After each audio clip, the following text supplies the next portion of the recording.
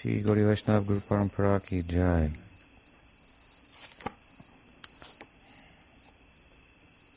Gaur Bhakta-vrinda ki jai.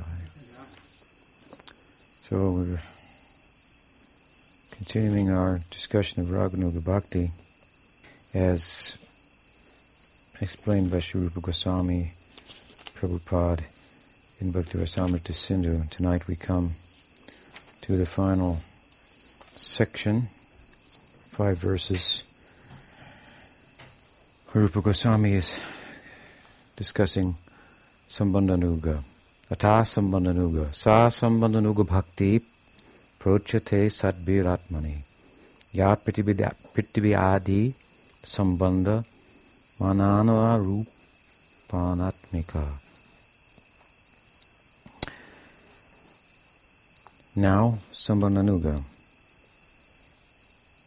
defined as follows. The devotees define Sambandha-nuga Bhakti as that Bhakti in which there is a constant contemplation of oneself as a parent, friend or servant of Krishna, and identification with the role. So here, Sambandha-nuga is described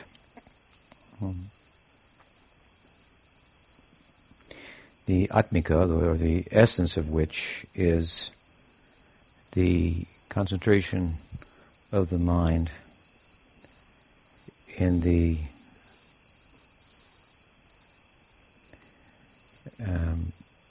idea of a relationship with Krishna as a parent, and as well, as it will be explained in the next verse, as a friend and as a servant. Lubdhir vatsalya sakyado bhakti karyatra sadhakai prajendra subaladinam bhavachestitam mudraya. Practicing devotees, greedy for parental, friendly, or servant relationships, perform this bhakti with indications of the behavior and mood of Nanda as a parent, Subal as a friend, and others. So we know, of course, that from our previous discussions, that the Sambandha-nuga follows the Sambandha-rupa Ragatmikas, those devotees who are paradigmatic figures in the Leela of Krishna. This would be, in this case, Krishna's parents like Nanda, Jashoda, Krishna's friends, Sridham, Subal, Stoka Krishna, and so forth. Krishna's servants like Patrak, Raktak. These persons are absorbed in Sambandha-rupa, in the form of a relationship, loving relationship with Krishna, or a love of Krishna that's based on having a relationship with him, a relationship like a son, or like a parent to a son, like a friend to a friend, like a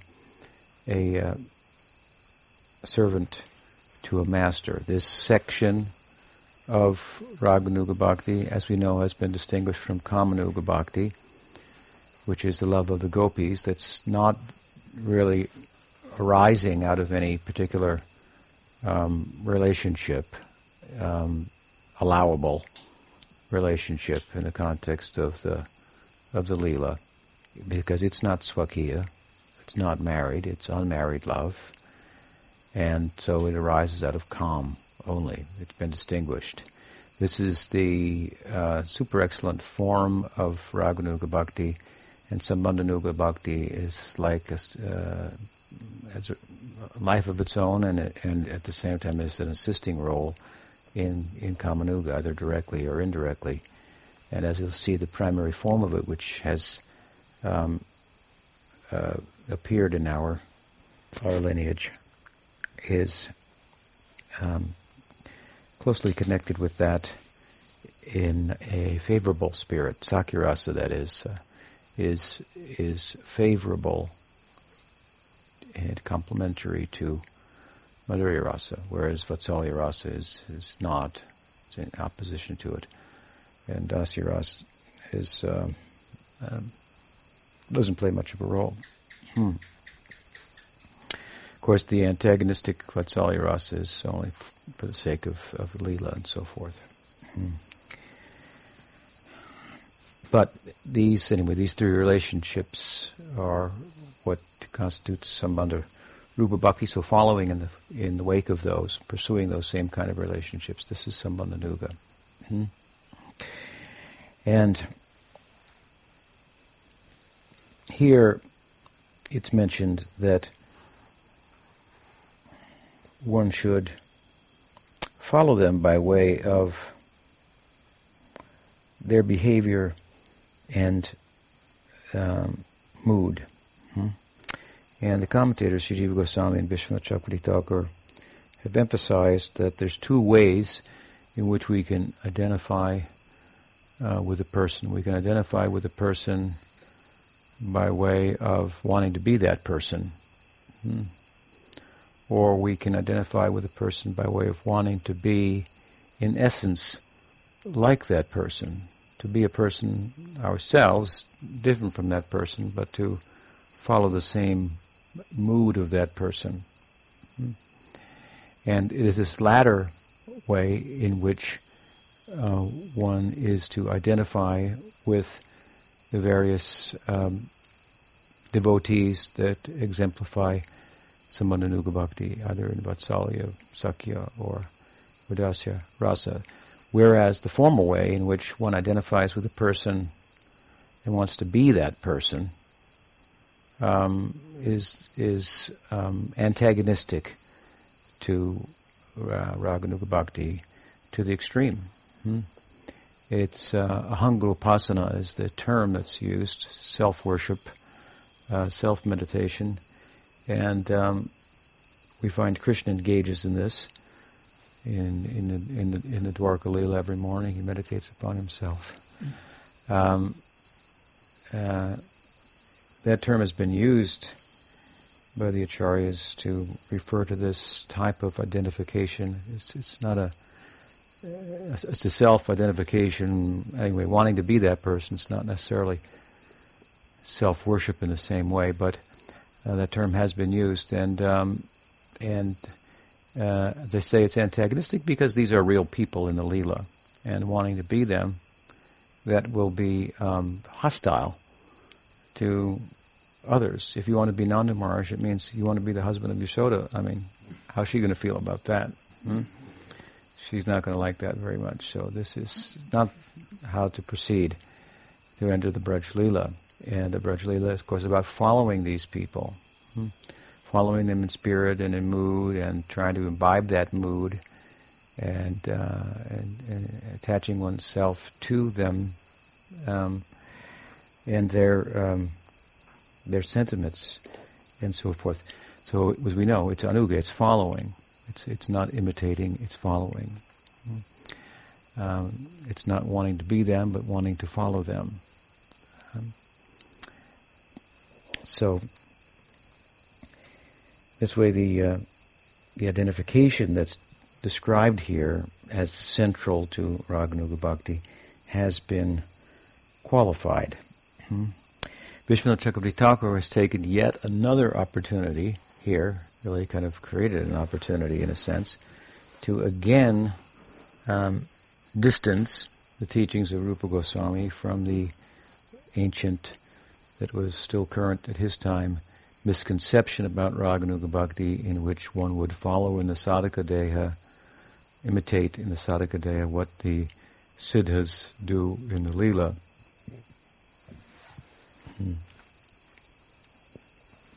He says the phrase with symptoms of the mood and behavior of Subal and Nanda needs to be explained.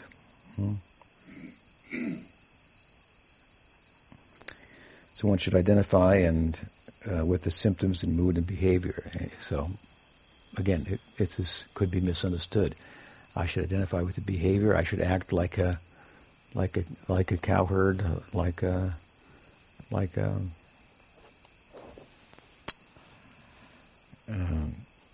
one of these paradigmatic figures who I'm to follow in the footsteps of. Yes, we should, but not in the Sadhakadeya. And if that's not understood, he said, then people won't, we don't find them following Ekadasi and accepting a guru. We don't know who Subal's guru is, or Nanda Maharaj's guru, or these things aren't discussed and so forth. They do worship there and so forth, but even Krishna during the Govardhan Leela asked his parents, is this worship of Indra, is that something you guys just made up? Or does it have any parampara to it or anything? Is it indicating that the Braj people are kind of ostensibly or on the surface superstitious and maybe questionable with regard to Vedic adherence and so on and so forth. It's so far off the map, if you will, of the Veda that it may look as if it's contrary to it and so forth. One has to look closely to see that it really is the essence of it, and it's an embracing of the essential teachings of the sacred texts and so forth. So again, he takes another opportunity to emphasize that if one doesn't take shelter of a guru, observe Ekadasi and all these things and so forth, using the argument that Subal and others didn't do this, then he says they go to hell for that. And they don't go to the Braj Leela at all. And the moods of these devotees that are to be followed are described in the Bhagavatam. He makes this point, and that in the Siddhadeha one is to pursue those moods and conduct oneself, cultivate those moods and that behavior and so forth. The internal Siddharupa. It's significant, though, that he mentions that these moods, feelings, roles, and so forth are delineated in the Bhagavatam. This is precisely what the Bhagavatam is about. It's different from other Puranas, and even the Sattvic Puranas that glorify Krishna, Vishnu, Padma Purana, Vishnu Purana. Padma Purana in particular is full of descriptions of Krishna Leela, and some details are given there, the names of different gopis and gopas and so on and so forth that we don't find in the Bhagavatam. Some gopas' names are mentioned. There are no gopis' names mentioned directly in Bhagavatam. A few cowherds, Stoka Krishna, Subal, Sridham, Sudam, in one or two verses. And you go to the Padma Purana, you'll find so many details, or the, what is the other Purana? I can't recall now.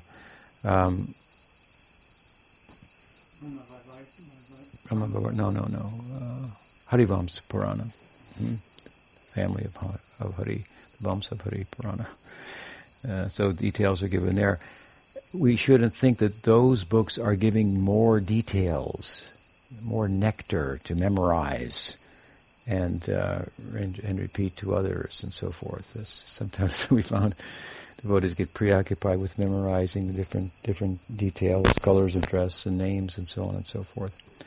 Now the Bhagavatam doesn't have time to mention the details. It's too much absorbed in trying to very feelingly portray the Leelas and the bhavas that they're constituted of. So it's ahuraho rasika bhuvi bhavaka nigama kalpataro galitam phalam sukamukaram tadrabhasam pitam pibata bhagavatam rasamalaya.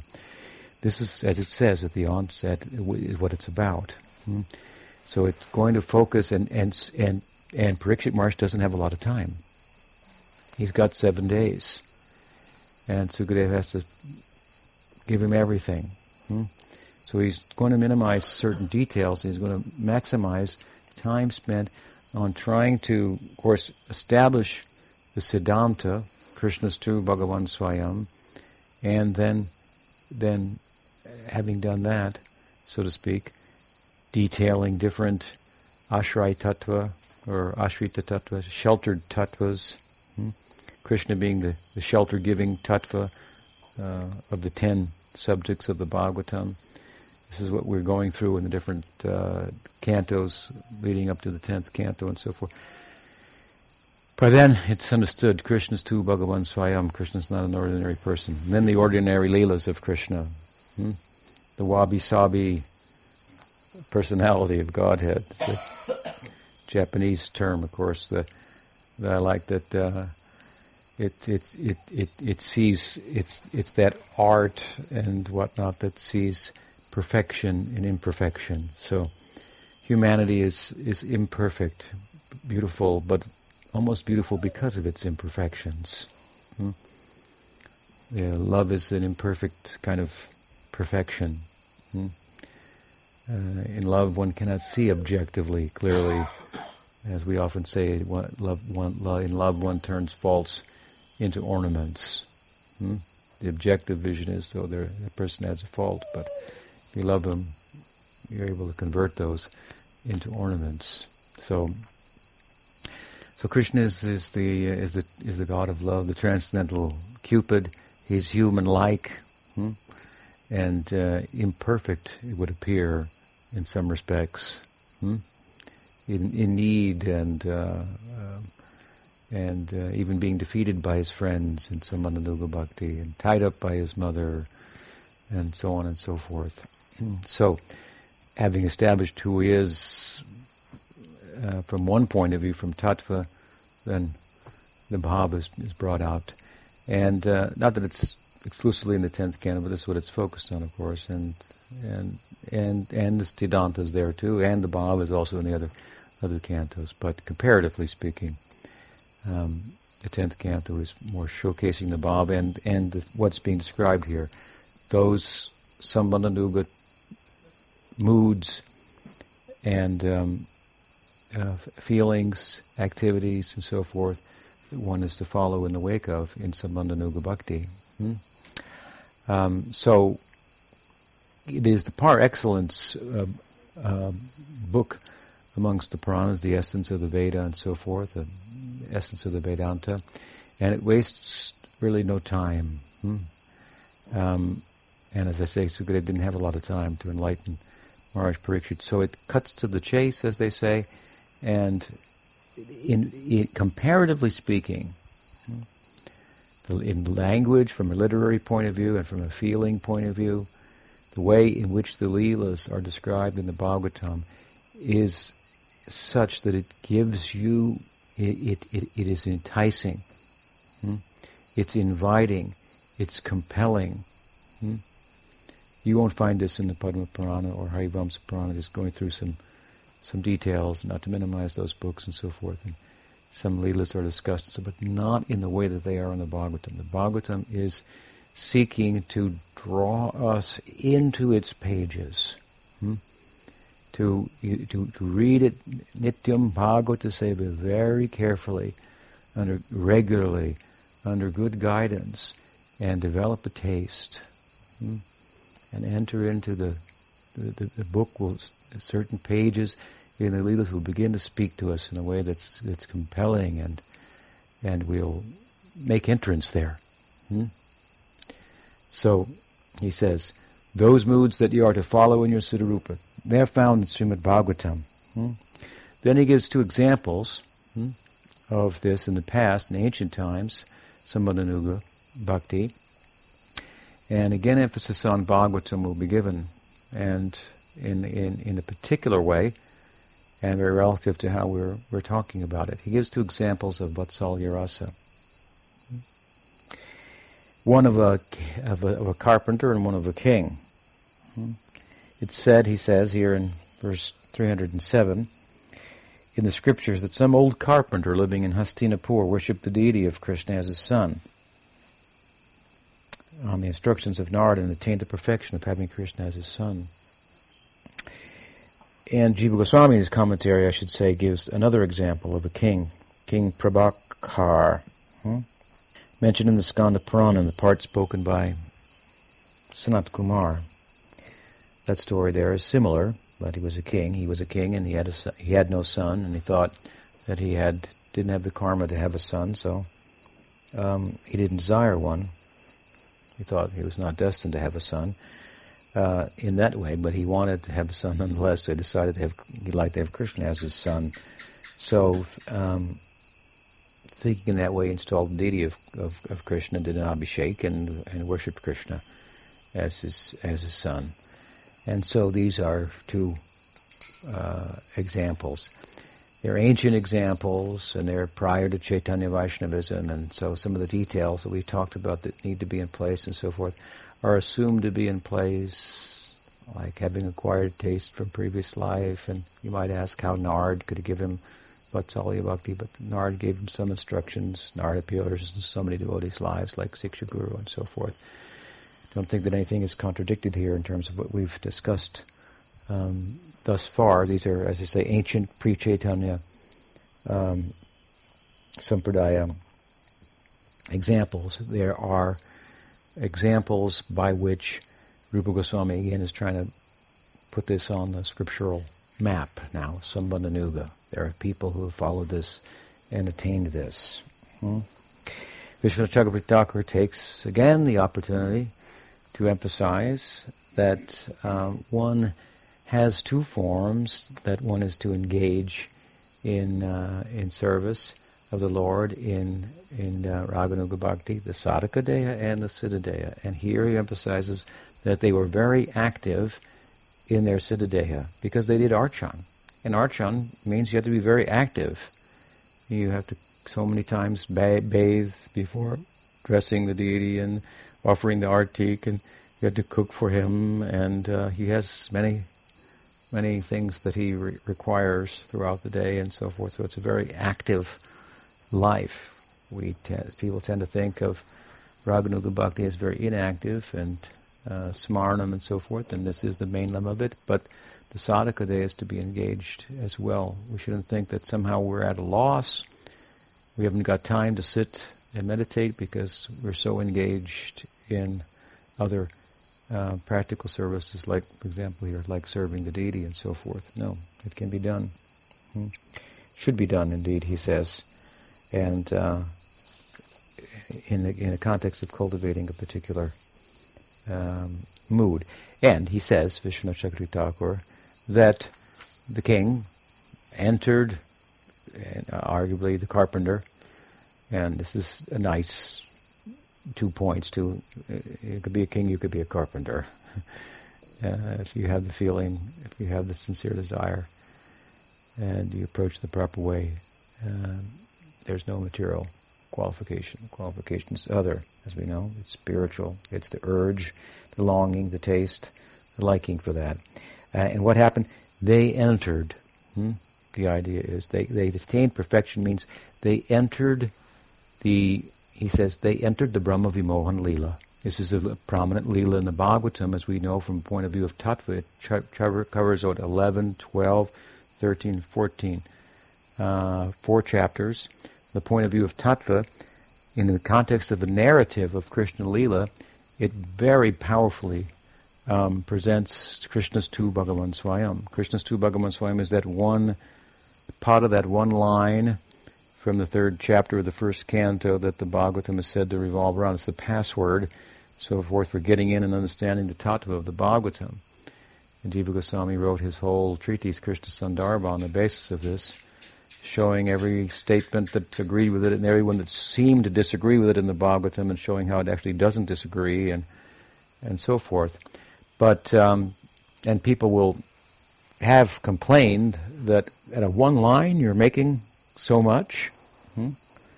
Jiva Goswami in one place said, well, big things, some expensive things come in small packages.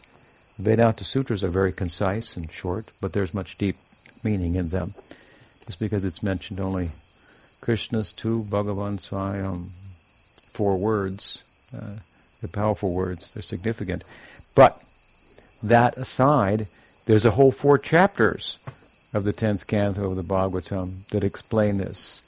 Obviously, when Brahma saw that innumerable Narayans and Brahmas and Shivas and so forth emanating from Krishna, at the end of the Brahma Vimohan Leela, he understood that Krishna was the source of Narayan, and his prayers very much bring that out. So from the point of view of Tattva, it's a very important section of the Bhagavatam. However, it's also very important from the point of view of Bhava.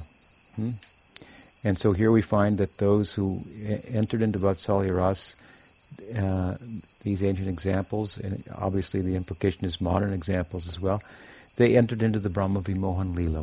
What happens in the Brahma Vimohan Leela, of course, in this regard, is that the cows in Vatsalya Rasa, the parents in Vatsalya Rasa, got the opportunity for 1 year to have Krishna as their son, to have Krishna as their calf.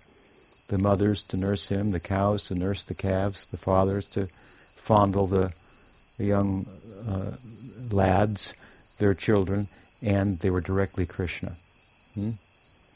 This is, of course, just one year, and we may wonder, well, so they didn't get Vatsalya Rasa any other time? Every day is an eternity there. Every year is an eternity. Every aspect of every Leela. One Acharya I know of made a comment that his aspiration was to enter into a particular time of the eternal Leela forever. Just like the Leelas divided into an eightfold, a typical day in the life of Krishna. There are obviously, this is just an outline, and there are many things that could happen within that. Those are the wonderful things to find out, that are the pastimes that aren't recorded and so forth. It will appear in your own heart. The Goswamis bring such pastimes out to some extent, put them in their granthas, their Leela granthas, that we don't find in the Bhagavatam, but they're based on the Bhagavatam and so forth. So, the idea is that one could enter into one time, one section, forever. So it's not as linear as it sounds. It doesn't mean that everyone will do that, but it just gives us some idea of how to think a little differently about it than we do with our minds naturally, and how they work our minds in an effort to control it, understand it, limit it, and so forth. So no, these leelas are all rasa and bhava, and so the point is, in the context of leela, they got Krishna directly as their son in Brahma Vimohan Leela. It's a prominent opportunity. They took advantage. That's where they entered. Of course, at the same time, the general idea is that following a Brajbasi, for example, in Vatsalya Rasa, one will follow Nanda or Yasoda and so forth. One might appear as a nursemaid in the family of Nanda Maharaj, and Krishna would be passed over to you, and also you're serving the Rani. I mean, in Sakya Rasa, Subal has millions and millions and millions of assistants, all following his bhava. You read Radha Krishna Gunadeshtipika, Rupa Goswami describes the different parents and family members and so forth of different principal devotees. You find that Sridham is the brother of Radharani, and Vrishabhanu and Kirtida, the father and mother, these kind of details. But we don't hear that what is his name? What was his name? The follower of Sarup, of Gopakumar, who Gopakumar enlightened. Janendra, I forget. Anyway, he attained Sakya Rasa. Gopakumar in Brihad Bhagavatamrita tells his story to the Mathura Brahman. The Mathura Brahman was a devotee of Radha. He was a devotee of Durga, but Durga is a manifestation of Radha and another name for Radha, and Radha considered him one of her servants. And when he came to Vrindavan, by her arrangement, she had told this Sarup, also known as Gopakumar, in his sadhaka day, to go to Vrindavan and enlighten this fellow. Bring him into my service, she told him. He delighted in this. It's mentioned in Brihad Bhagavatamrita. He delighted in it, but his own confession, he had to not go cowherding with Krishna for the day. But he had special service of Radhika, so he thought there's no loss whatsoever. This is better. I'll please Radha, and then Krishna will be more pleased with me, even. They think a little like that. He exhibits also there in Brit Bhagavatam, this Sarup or Gopakumar, this Priyanarmasaka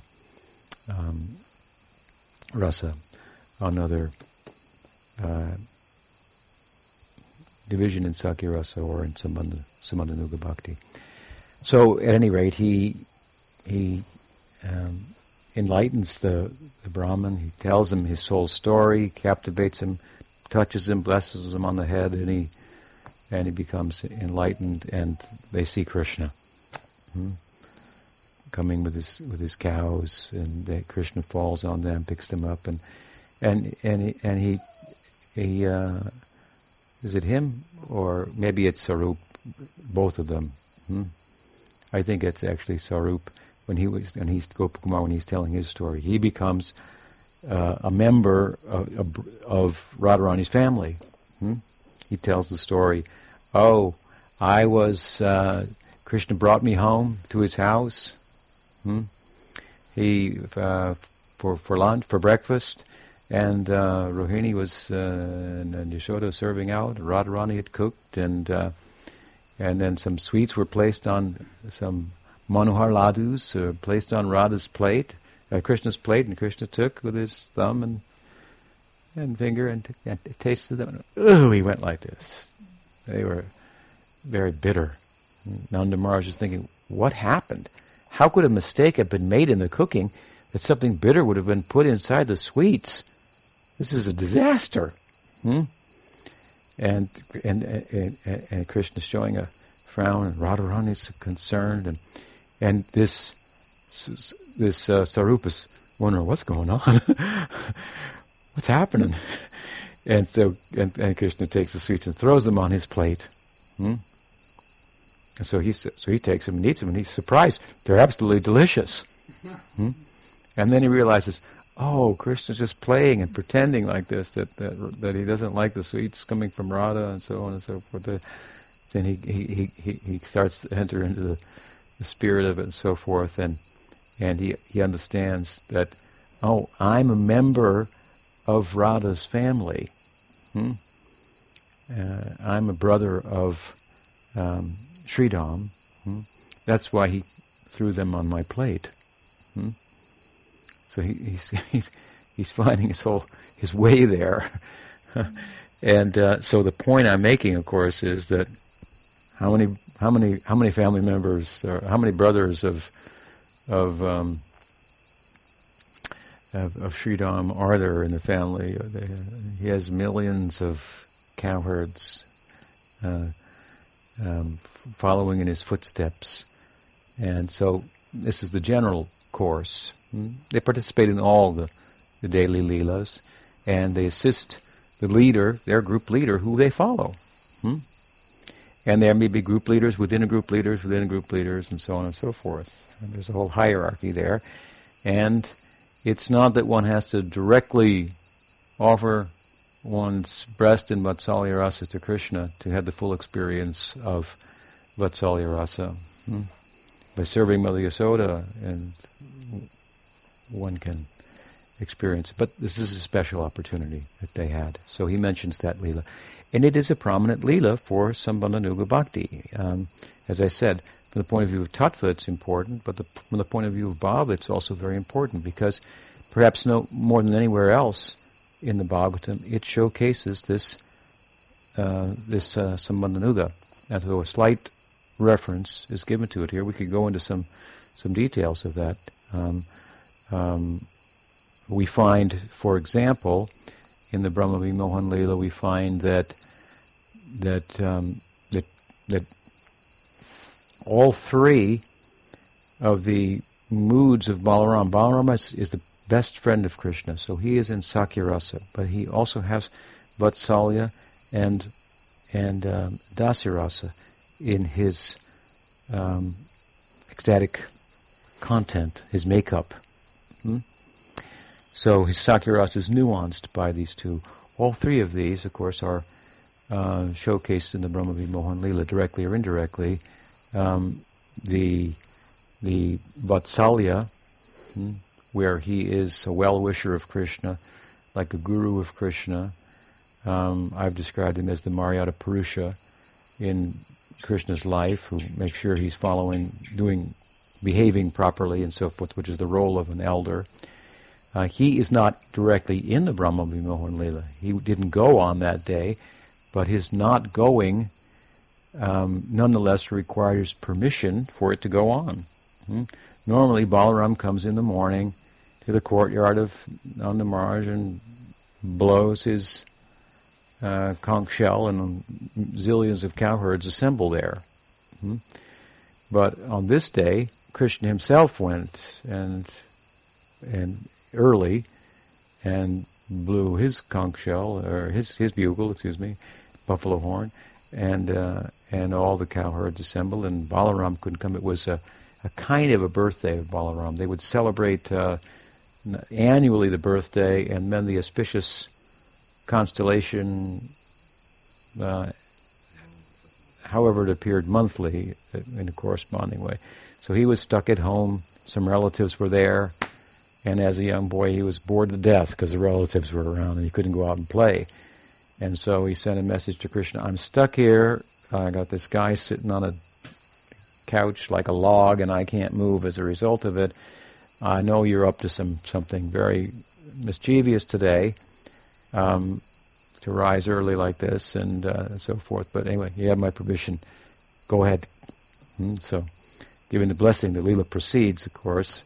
And then in the Leela, the typical day in the forest, the games that would be played, the sports, the interaction with one another between the cowherds and Krishna are very beautifully brought out. They're dancing, they're singing, and so on and so forth.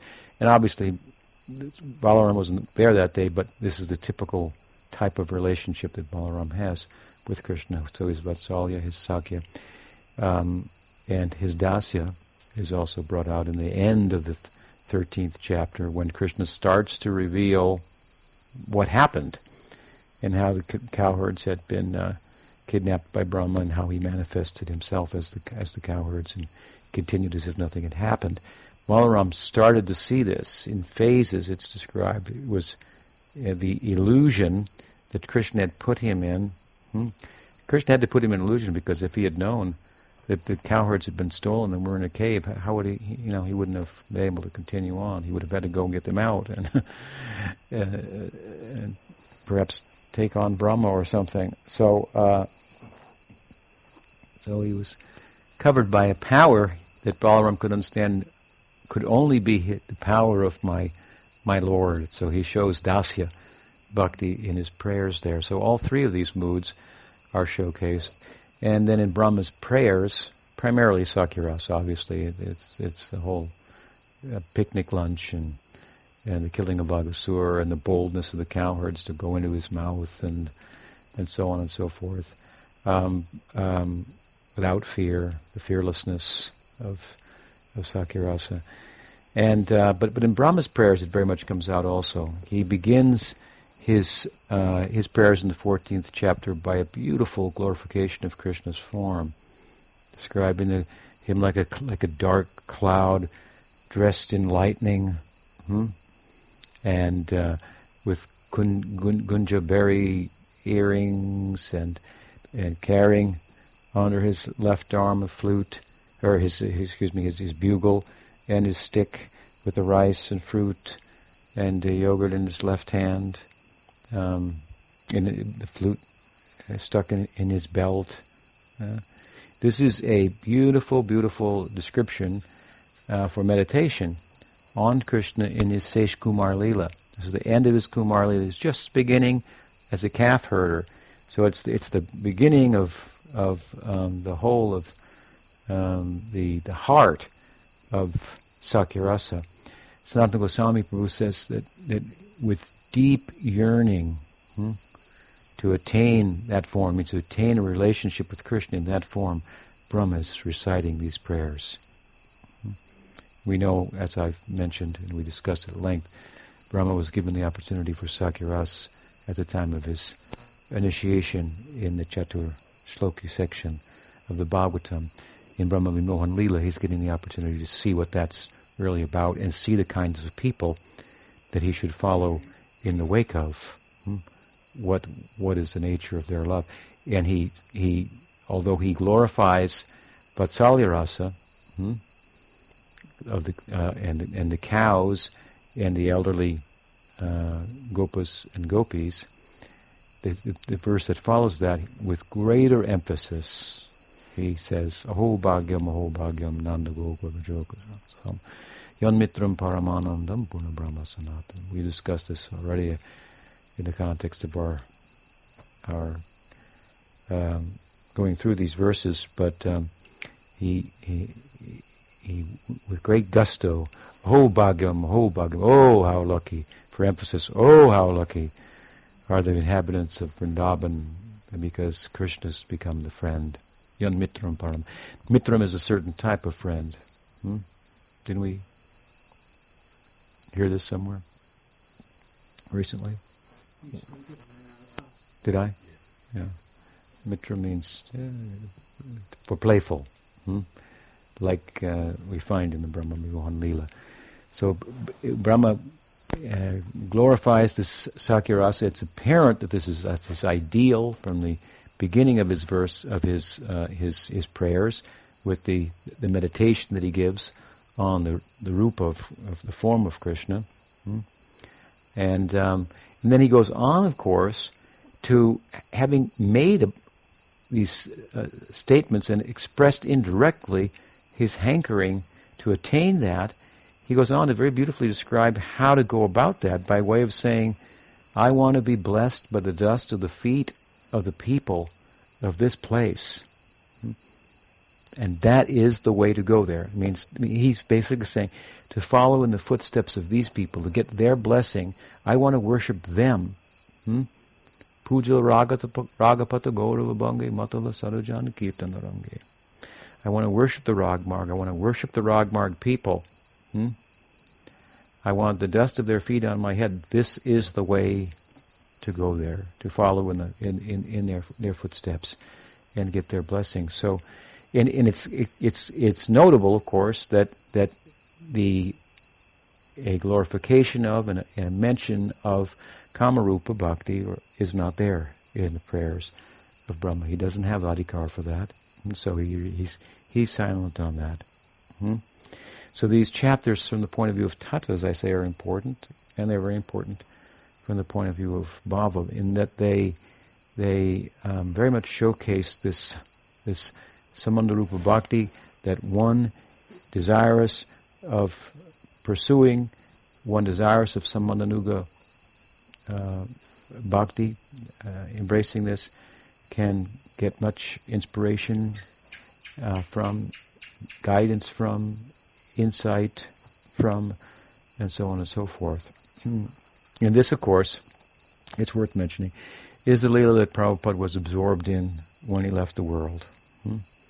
He reached somewhere in the 13th chapter before he departed, and he was expressing the desire to circumambulate the Govardhan Hill and a bullock cart, and absorbed in this Sambandha-rupa Bhakti portrayed in these chapters as it is. So, point being here, that Sambandhanuga, definitely, as we're seeing that Rupa Goswami mentioned, it has some place, but it's not just some ancient place.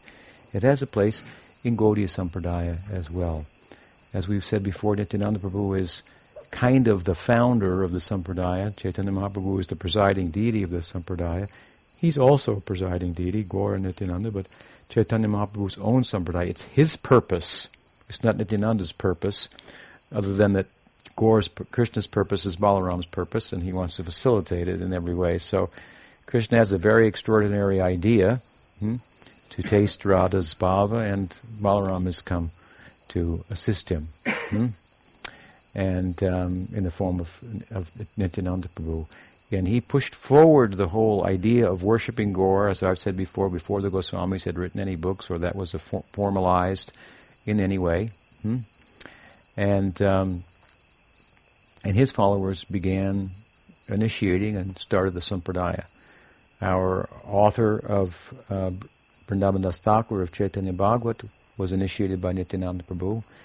He was appeared in the world about 4 or 5 years after Chaitanya Mahaprabhu had left and taken sannyas, and Mahaprabhu left the world when he was about 20 years old. He took initiation from Nityananda Prabhu. And we find in Gaura-Ganadeshtapika that he's described as his sentiment imbibed from Nityananda Prabhu is that of a Saka. Kushamapita is his name in Krishna Lila as a cowherd. So, as much as Nityananda Prabhu is a member of our Sampradaya, Vrindavan Das Thakur is a member of our Sampradaya, we see that there's something, as I said the other day using a term, on the ground for the culture and the pursuit of this Sambandha-nuga, and particularly a Sakyarasa, and within that particularly the Sakyarasa mixed with Madhurya, because there's so much Madhurya in the Sampradaya. That said, Nityananda Prabhu is Balaram. He has the admixture of Sakya, of Vatsalya and Dasya. We find some examples of there, Vatsalya Rasa, perhaps, in the Sampradaya. Very few. There are stories that are told along those lines, and so it's credible. The opportunity is there, but the main opportunity of Sambandha-nuga bhakti is Sakyarasa. And we find all the immediate associates of Nityananda Prabhu, they were absorbed in this. And we also find Bhaktivinoda Thakur writing about this. It's worth noting that when he tells the story of Brajanath and Vijay Kumar taking initiation and being asked by their guru what is their affinity, well, they weren't really taking initiation, I don't think, but they were asked what their affinity was, and they had been good students studying the Bhagavatam. One finds affinity for the love of Subal, one for the love of the Manjari, and so he blesses them that they'll, in due course, they'll attain such. And it's significant. What he's doing there, Bhaktivinoda Thakur, is not just telling a story. He's saying that these are the two prominent forms of bhakti rasa that we find in our sampradaya. Sakya-rasa, like that of Subal, and of course, as I mentioned earlier, that's what we find in Brihad Bhagavatamrita, Gopakumar or Sarup. Attain this type of Sakya-rasa. When we find, if we look carefully at Prabhupada, we find evidence for this, evidence supporting that this was his sentiment as well within Sakya-rasa. So there's a place for this, a prominent place. Prabhupada, of course, was a huge contributor to Gaudiya Sampradaya, spreading it all over the world. It's a kind of a resurfacing in him of this mood that was there centuries past and had some prominence, but lost prominence, and maybe different reasons for that. I think mostly intellectual reasons, and the weakening of the sampradaya overall,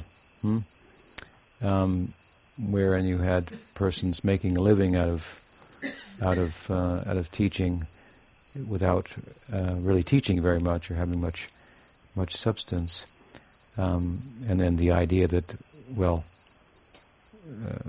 Manjari Bhav is the highest ideal, so we should have it in our group if we're going to be in the market. Suddenly things start changing, and previous Gopas also have Manjari Dehas and so forth, and new literature is written, and these kind of things happen, of course. But in a real way, not in an artificial way. This has surfaced in the person of Prabhupada, and many of his students obviously are touched by that and have taken the opportunity to pursue it. So Then what? He concludes here, he says that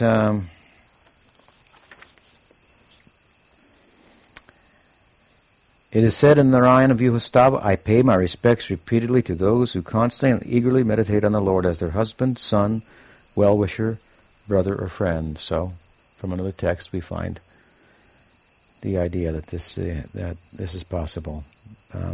And in the last verse he says, the mercy of Krishna and his devotees is the only cause for attaining Raganuga Bhakti. Some call this type of devotion Pushti Marg. So when he says the mercy of the devotees is the only cause for attaining it, the acharyas have explained that with regard to Vaidhi Bhakti, there seems to be sometimes this possibility that you do Nishkam Karma Yoga and offer the fruits of your work to Krishna, and it leads to Bhakti. Really there's some Bhakti in it to start with, so only Bhakti gives Bhakti, but there seems to be some slight connection with karma, Nishkam Karma, as a stepping stone, and this is not the case at all in Raganuga Bhakti. This is their point. Only by mercy, only by the mercy of the great devotees, only by meeting a Rag Bhakta, in coming in the lineage of Rag Bhakti, can this come in us. Of course, Krishna could give it. That is another thing. So they want to emphasize this, and therefore, as I said, and we've said all along from the very beginning, Rupa Goswami described, it is a following. It is a freedom, and it's often thought of as freedom from the rules and so forth, but it's a freedom that results from following. Following, attaching oneself to the wild ride of the Braj Leela. The ups and downs of the romantic life directly and indirectly, being involved in that. So it moves the earth of Vrindavan. And so following, it's about freedom, but it's about divine slavery, to put it in Sridhar Maharaj's language. We heard that, in fact, this morning from him speaking about it. Incidentally, we should comment that the nature of the freedom is such that we are units of will. We are doers. We are agents. It means we have will. It's part of the constitution of every jiva. And at the same time, when we are under the influence of the material energy, material nature tends to suppress will. The more we lend ourselves, and we are tatastha, so we can live on either side. That's our nature. Just the fact that we're tatastha, Shakti, means that we have potential for love of Krishna. That's what tatastha Shakti means. So the potential for bhakti is inherent in the jiva, because he's tatastha. He can live on either side. He has that capacity. It's the jiva is an object of love, consciousness, eternal. That works well with a leela that's about love, that's eternal, that's the end of all knowledge, and so on and so forth. But when we are under the influence of the Maya Shakti, then Maya Shakti tends to suppress our will, and there's an illusion that we're free in making choices. Prakriti kriyamanani gunai karmani sarvasa ahankara vimudatma kartahamiti manyate. And it's said in science also that some people say everything you do is really the brain. We don't agree with that. Many of the things that we think we do are done by the brain, but we're not a brain.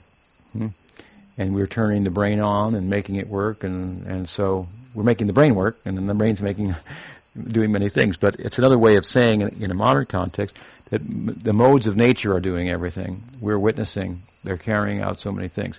But that we think are our own actions. Of course, they wouldn't be doing that if we didn't lend our will to material nature, but the more we do, we become conditioned by material nature, and our will, our independence, is suppressed. What do we have? We act in a certain way, and we get material sanskar for that. So the tendency to act in that way, it becomes predominant in us, And then the opportunity to choose otherwise, it becomes limited. So we start to become like matter, basically. I mean, we're not, we're consciousness, but we're so identified with matter that all the limitations of matter and its forms, we feel that they are our limitations, and so forth. That we have to die, our form is temporary, and so on and so forth. So my point is that matter tends to suppress will. Now, just the opposite is true with regard to the Swarup Shakti. Maya Shakti suppresses the freedom, the will of the jiva, limits it, and Swarup Shakti facilitates it. Krishna is the supreme will. What is the Swarup Shakti's role? It facilitates his will. If he wants something, she manifests it. He's Satya Sankalpa. Whatever he wants, and his Swarup Shakti makes it happen. Krishna wants to taste the love of Radha, and there's a Gaur Leela. Everything's assembled, and all the parts are there, and all the players, and so on and so forth. So, in the same way, as the jiva comes under the influence of the Swarup Shakti, then its will is facilitated. That's why it's said in Vedanta Sutra, 4.1.14, very important sutra, in bhava, in accordance with the Swarup Shakti, the arrangement of things, that means the parameters of Rasa Tattva and the free life of Krishna, the devotee in bhava can create a form and a family for himself, etc. So so there's will, but the will is, I want to please Krishna. This is how it's centered. I want to please Krishna. The Leela is moving around that, the satisfaction of Krishna. Sansiddhir Haritoshanam. It's the prema dharma is the perfection of dharma. Dharma's perfection is determined by the extent to which Hari is pleased. Samsiddhir Haritoshanam. This is dharma. It means varnashram dharma is not much of a dharma comparatively. Hari is pleased by these things, by the chasing of Mother Yasoda, by the wrestling of and pinning to the ground, being pinned to the ground by Sridham, and so on and so forth. This is what's pleasing him, as we discussed in our last class, more than the Vedic recitation or adherence to varnashram and so forth. And that being these are all expressions of the devotees wanting to please Krishna. And so they want to please Krishna in different ways, and they're facilitated. So the will of the jiva is facilitated by the Swarup Shakti. If we say, here's two jivas, they're both the same. They're both Satchidananda. They're autonomous, but they're both Satchidananda.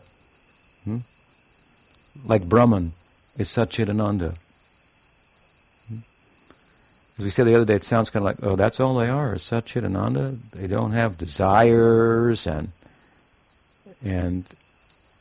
everything that a person is made out of and so forth.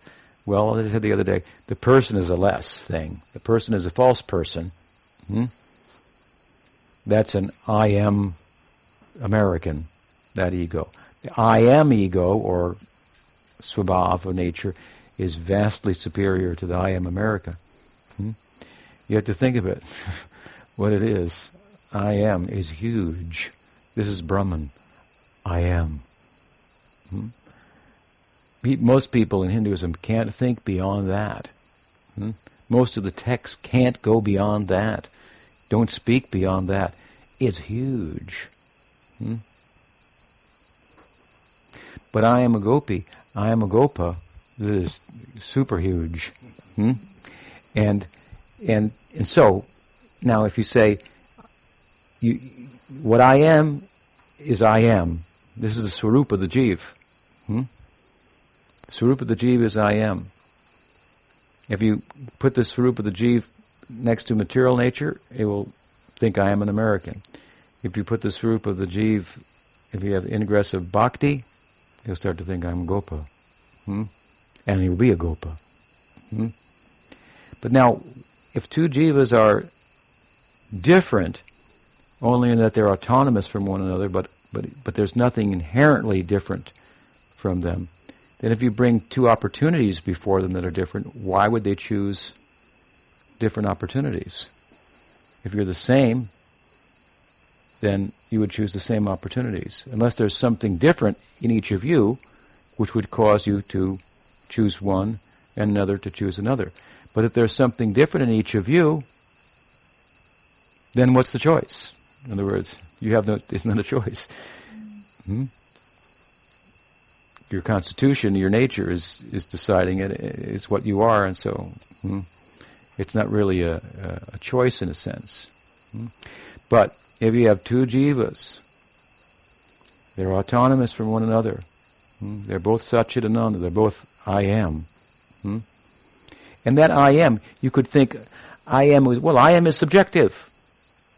Everybody has an I am, and they have a different experience of things. Right? So you could try to posit some individuality and uniqueness and difference in the jiva in that way. But really, what we see, the I am turns to an objective perception of the world. Therefore, Sukadeva, the Kumars, and so forth, they didn't see friends or enemies or in a subjective and clouded way. They saw objectively what the world was like, in essence, and transcended it. They saw no difference. They saw the difference to be illusory. So, anyway, back to the example. You take the two autonomous jivas, both they are I am, they're Satchidananda. You bring Sakhya Rasa before one, you bring Madhurya Rasa before another one, and then they'll go in those directions. They'll go in the direction of the bhakti that comes to them. And that's what we've learned. By previous samskar of bhakti, not material samskar, they'll have a tendency to go, which comes from associating with devotees who have those sentiments. They'll go in that direction. Now, going in that direction in Sakhya Rasa or in Madhurya Rasa, then there's some freedom in that. That's why each jiva has an individual identity as a Sakha. Each one is different. Different shape, different color, different sensibilities, and all those things that we like as persons. They become a real person.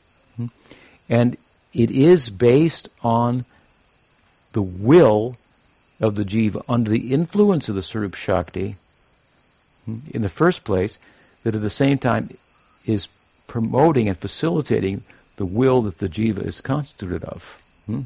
So I want to say there's a choosing in there, in the context of coming under the influence of a particular sentiment through sadhusanga, through guru parampara. And so each cowherd is different. Each gopi is different. But it's not something that's different in the swarupa, the tatastha. It's something that is a result of coming under the influence of Sarup Shakti and having choices in the context of that. And there are many varieties of, when we've gone through just a couple, Sambhoga and Tadbhav, and within that there are so many types of moods of gopis, for example, and within Sakhya Rasa and so on and so forth. So all by mercy. We get mercy of great devotees who have particular sentiments. We grow in that way, and then we are facilitated for really a free life, and the meaningfulness of our Swarup as Tatastha, being a unit of will, really comes to the surface and is facilitated. So with that, we'll conclude. There's, I guess, one final word. You see the non-sectarian nature of Sri Rupa Goswami Prabhupada when he says, and this is also called Pushti Marg, this is a reference to the Vallabh Sampradaya, and they'll talk about this very differently than us, but still in essence, they're interested in the same thing, basically. Different, we're not Vallabhas, but they are interested in the Braj Leela, and there is a strong emphasis for Vatsalya Rasa there that we don't find manifesting in our Sampradaya to the same extent. Sri Rupa Goswami Prabhupada ki jai. Any question? Oh, so many questions. What does it mean that Brahma doesn't have the adhikar for mentioning the Kamarupas, that it's not his focus? Yeah, it's not his focus. He's absorbed in it doesn't mean that somebody in pursuing Sakya-rasa won't be able to talk about Gopi Bhava. They will, from a tatastha position, from an objective position. But we find here Brahma is now being confronted with his ideal. He's interfacing by Krishna's arrangement with the ideal that he had a little spark for at the beginning of his spiritual sojourn. And now, after a long time, he's seeing the Sakya-rasa in a very prominent way. So he's very much absorbed in this now. So he's not going to talk about. This is what his eligibility is for. This is what he's going to talk about. He's not going to talk about Gopi Bhav. But at the same time, a great devotee can take a position, neutral position, like Rupa Goswami has done, kind of stepping back from the Bhav to write the Rasa Tattva and describe the basic, that there are the different sentiments and these are how they work and so on and so forth. It's said that Rupa Goswami stepped back from his own bhava to write objectively about everything in Bhakti-rasamrita-sindhu, where he goes through the different sthayi bhavas, the different rasas, and then in Ujjwal Nilmani he's in his own field, so to speak, and speaking more with much more depth about Madhurya Rasa. How does that compare with Uddhava's position? Because we heard with emphasis that he does mention the foot dust of the gopis, but it doesn't mean in any way that he wants to become a gopi. So there is like a parallel between Brahma mentioning the foot dust of the Sambandha-rupas because that's where his feeling is, and he doesn't mention the gopis because it's not his focus. But Uddhava does mention the Kamarupas. How could he not? He was sent to the gopis to deliver a message to them, and he had to speak about it. The purpose of Uddhava speaking about it there is that such a learned person in the Leela, Krishna's own counselor in Dwarka, where the Vedas are known, who's Shastravit, he's saying this. He's making the point of this, what is the supreme position of the gopis' love. That's all. That's a point of... an important point that is made in artfully. Uddhava was chosen. But yes? I have a question to your previous class, Guru Maharaj. You've mentioned that Mahaprabhu pursued Radha's love through Manjari Bhava. How to understand this? Like, he becomes some Manjari? No, it means he shows that's the way. I mean, Mahaprabhu is making this opportunity available for the jivas. In the context of that, he shows that is the way. It doesn't mean Mahaprabhu became a manjari or something like that. He's showing, by his example, and he's teaching, especially he's showing through Rupa Goswami and so forth. Yes? You said that in the jiva there is like a potential for bhakti. I just want to affirm, sort of, if you can confirm what I'm understanding. That in the jiva there is a potential for bhakti that's always been there, but then it gets expressed through mercy and getting in touch with saintly people. But that there is no telling, or there is no from the beginning in the jiva any kind of individual identity in the lila. Right. Potential means, like I said, matter does not have the potential to develop bhakti rasa. The name tatastha means it has potential because it can go on either side. So it has potential to go on either side. It can function in relation to the material nature, or it can function in relation to the Srup Shakti, the internal energy of Krishna. So it has that, in comparison to matter, it has potential. It's an object of love. It has ananda in it.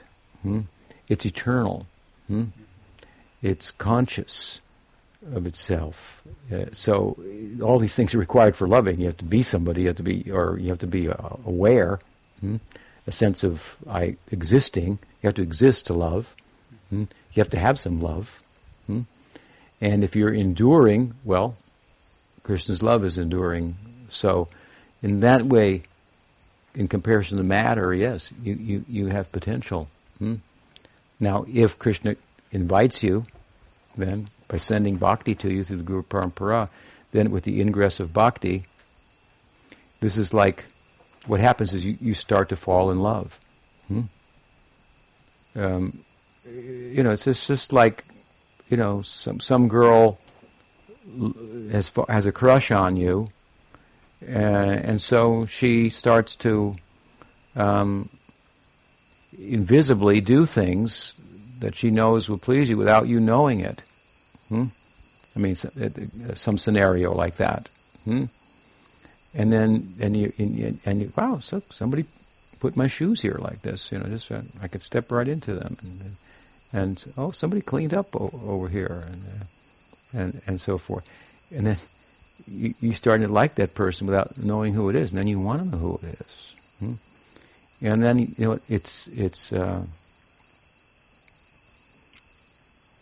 it's like You've Got Mail. You ever see that movie? No? Probably. It's a famous movie. I saw part of it on an airplane. It's a famous movie, and two people are, emailing. They got an internet, relationship going on, but on the ground, they have met and they don't like one another at all. Something like that. They don't like one another at all. And then, but then on the internet, they're falling in love and so forth. And as it progresses and progresses, they start to, I think the lady starts to figure out, she starts to like the guy actually. Well, and then, but meanwhile she's putting up this whole thing that she doesn't like him, and then, anyway, and then they agree finally on the internet, let's meet. And then they meet, and she's happy to know that it's actually him, and something like that. So something like that. So Krishna's coming into our life through bhakti, and starting a relationship with us. This is through the Guru Parampara. It's happening, and gradually it starts to come into focus, and we have the potential for it. And so then we fall in love with Krishna. And then we become more than what we could be otherwise. Instead of just I am a gopa. I am a gopi. We are a Shakti of Krishna that has the potential to have a loving relationship with Krishna. And so what we are, in another sense, is I am. We really are a gopi, not just I am. And certainly not I am American. Why? Because what we are is what our potential is. In the full sense of the term. As Tatastha Shakti, we have the potential to have a relationship with Krishna. Until we have that relationship with Krishna, we have not realized who we are in the full sense of the term. You understand? At the same time, no, there's nothing on your soul, your Atma, that says, Gopa. I am so-and-so das. No, not like that. It's like the genes. Just because genes are there doesn't mean that they get expressed. They only get expressed in certain environments. Some environments bring this gene, some environments bring that gene. But you are your genes, right? So they say, are your genes or not? Yeah, interesting. Yeah, so it's simple. It's either something like that. Yeah. So we have a potential for a relationship with Krishna. It's also described in Chaitanya Charitamrita like an inheritance. You have an inheritance, but you have to get to a certain age until you can inherit it, and then you could be looking like a beggar on the street, and then somebody says, hey, you're rich. Actually, look, here's the thing. So then you act differently, although you're the same entity. Something like that. All right? Shri Rupa Goswami Prabhupada ki jai. Shri Bhaktivedanta Swami Prabhupada ki jai. Bhakti Rakshak Shri Dev Goswami Maharaj ki jai. Shri Bhakti Siddhanta Saraswati Thakur Prabhupada ki jai. Shri Bhakti Vinod Parivar ki jai. Shri Sri Daji Gopal ki jai. Shri Sri Gaur Nityananda ki jai. Shri Sri Gaur Radha Madhava ki jai. Gaur Bhakta Vrinda ki jai. Gaur Premanande. Gaur.